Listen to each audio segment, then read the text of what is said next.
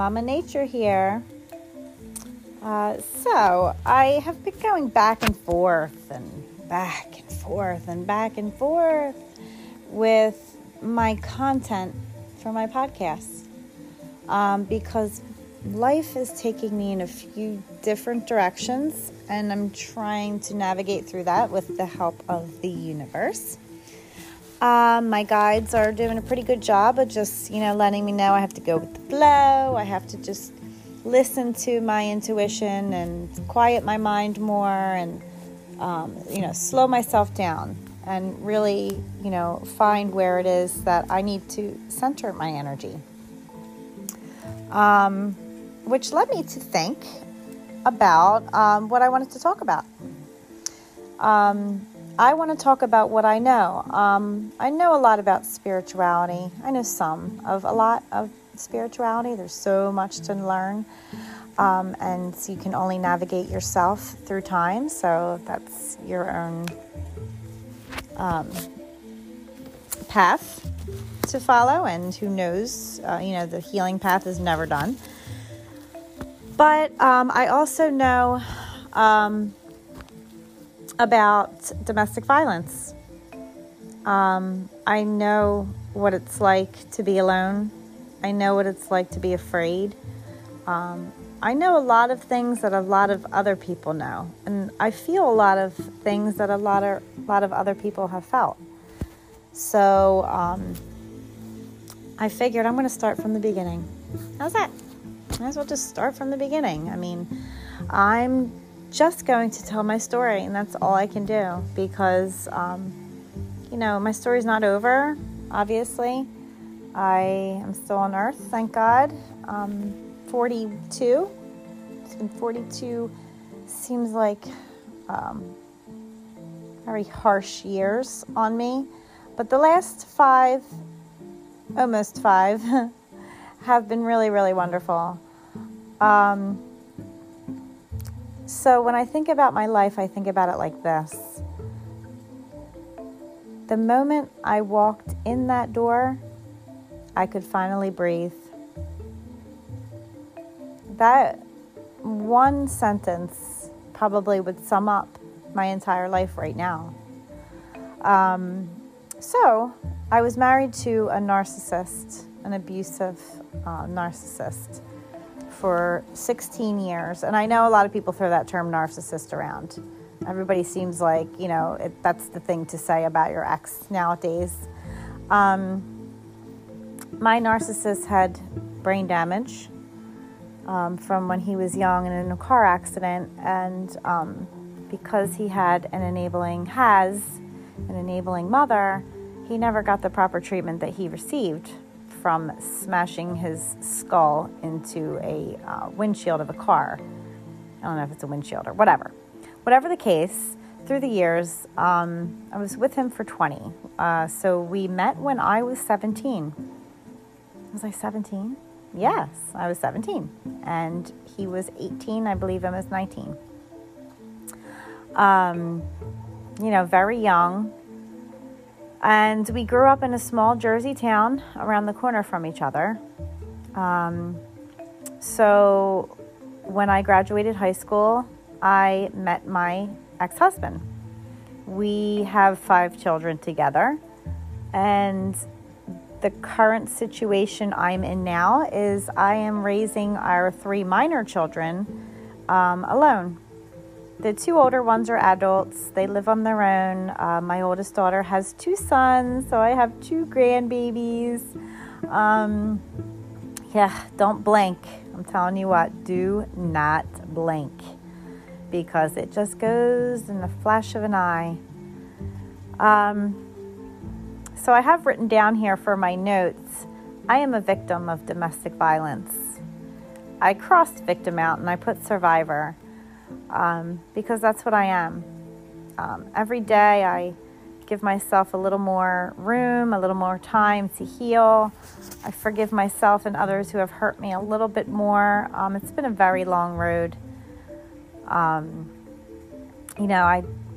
There's probably not even a time in my life I can recall not having any violence involved, from very young childhood. I don't really remember much. When you have trauma, your brain kind of goes into a shock mode, your fight, flight, or freeze. And a lot of the trauma that we experience, depending on our age, a lot of the details that are meant to really fuck us up are forgotten. Thankfully. Unfortunately, they go somewhere. They're not actually forgotten. They are stored in the body.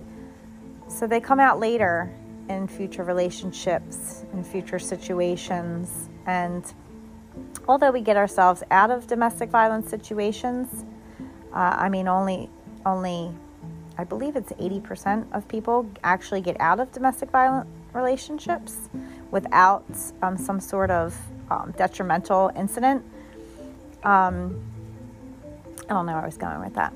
But anyway, so when you grow up from a very young age in violent households, and not only do you witness violence with your parents, but I've also witnessed violence I had a little sister, and they were very violent toward me, although I don't recall any violence toward my little sister. My family has told me that's because I was taken from my parents because I was treated so terribly.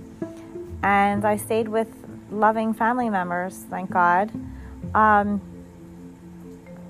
But later in life, that has to be dealt with. I understand it's in the past, and yes, you have to let it go. But it's also something that'll just keep haunting you and keep manifesting itself in different areas of your life. And it's something that really needs to be addressed. So not having that support system from a very young child with my parents led to, pretty much a shitty life there on after. I'm not talking about my children, of course. But going to school was hard because I allowed people to bully me. And then in turn, I became the bully, classic.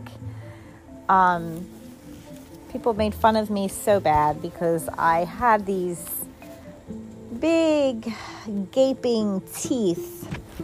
And, back then it was like, I was 1980 something, like that song. It was 1980 something. So I don't, braces weren't really popular, but I was still young, so I probably wasn't the age for them. But anyway, kids are cruel.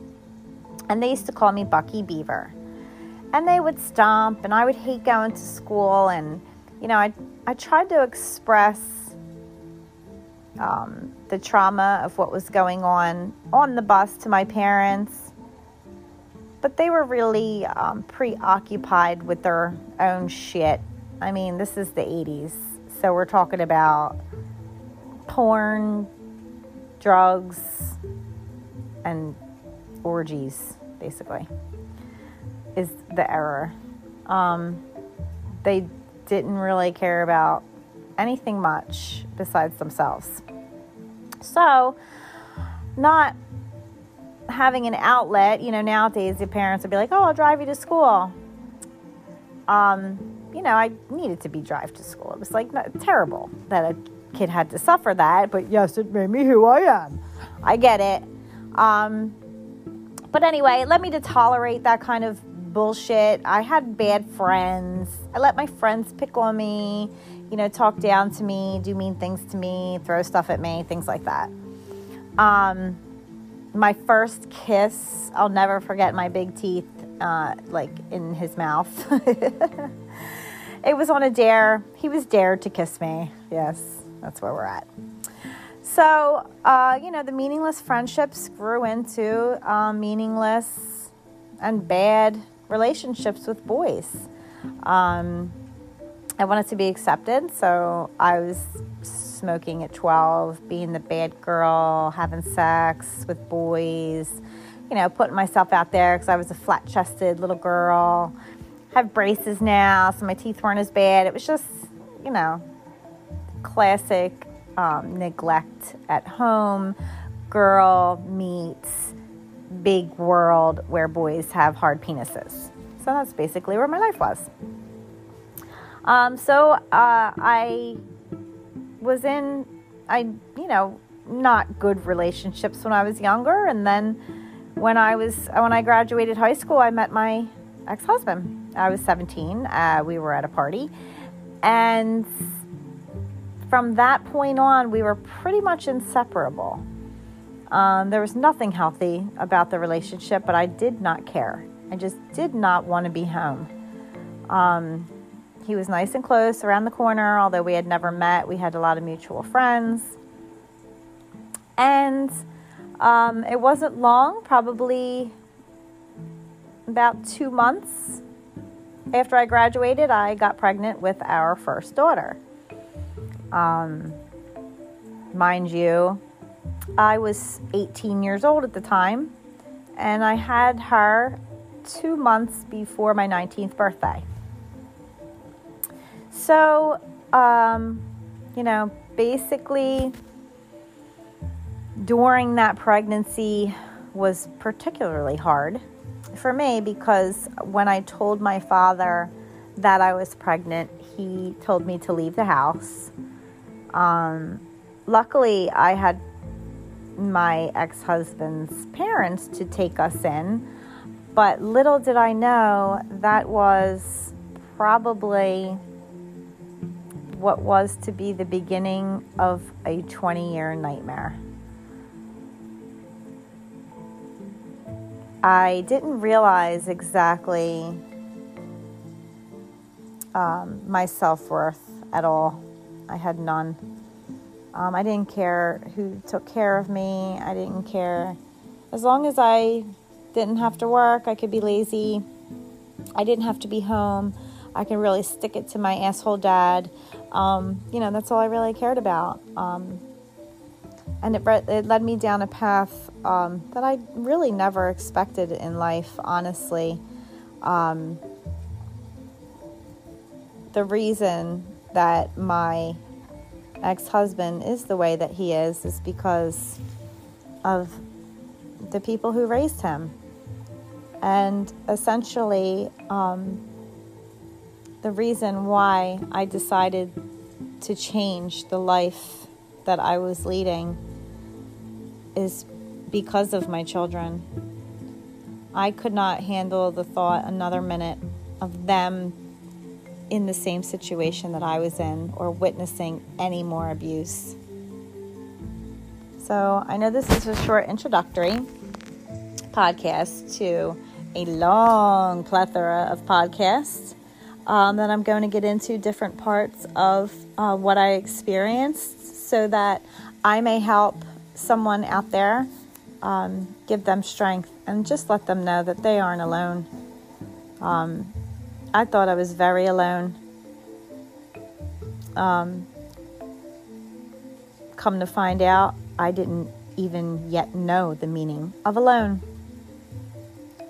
I was about to find out though. So please join me next podcast when we talk about the next episode of My Life, New Beginnings. And I'll tell you, if you just stick with me to the end, I don't know how long of recordings that I'm going to make you suffer through, but stick with me and I promise somewhere there is a pot of gold at the end of the rainbow. Thank you, everyone. Mama Nature out.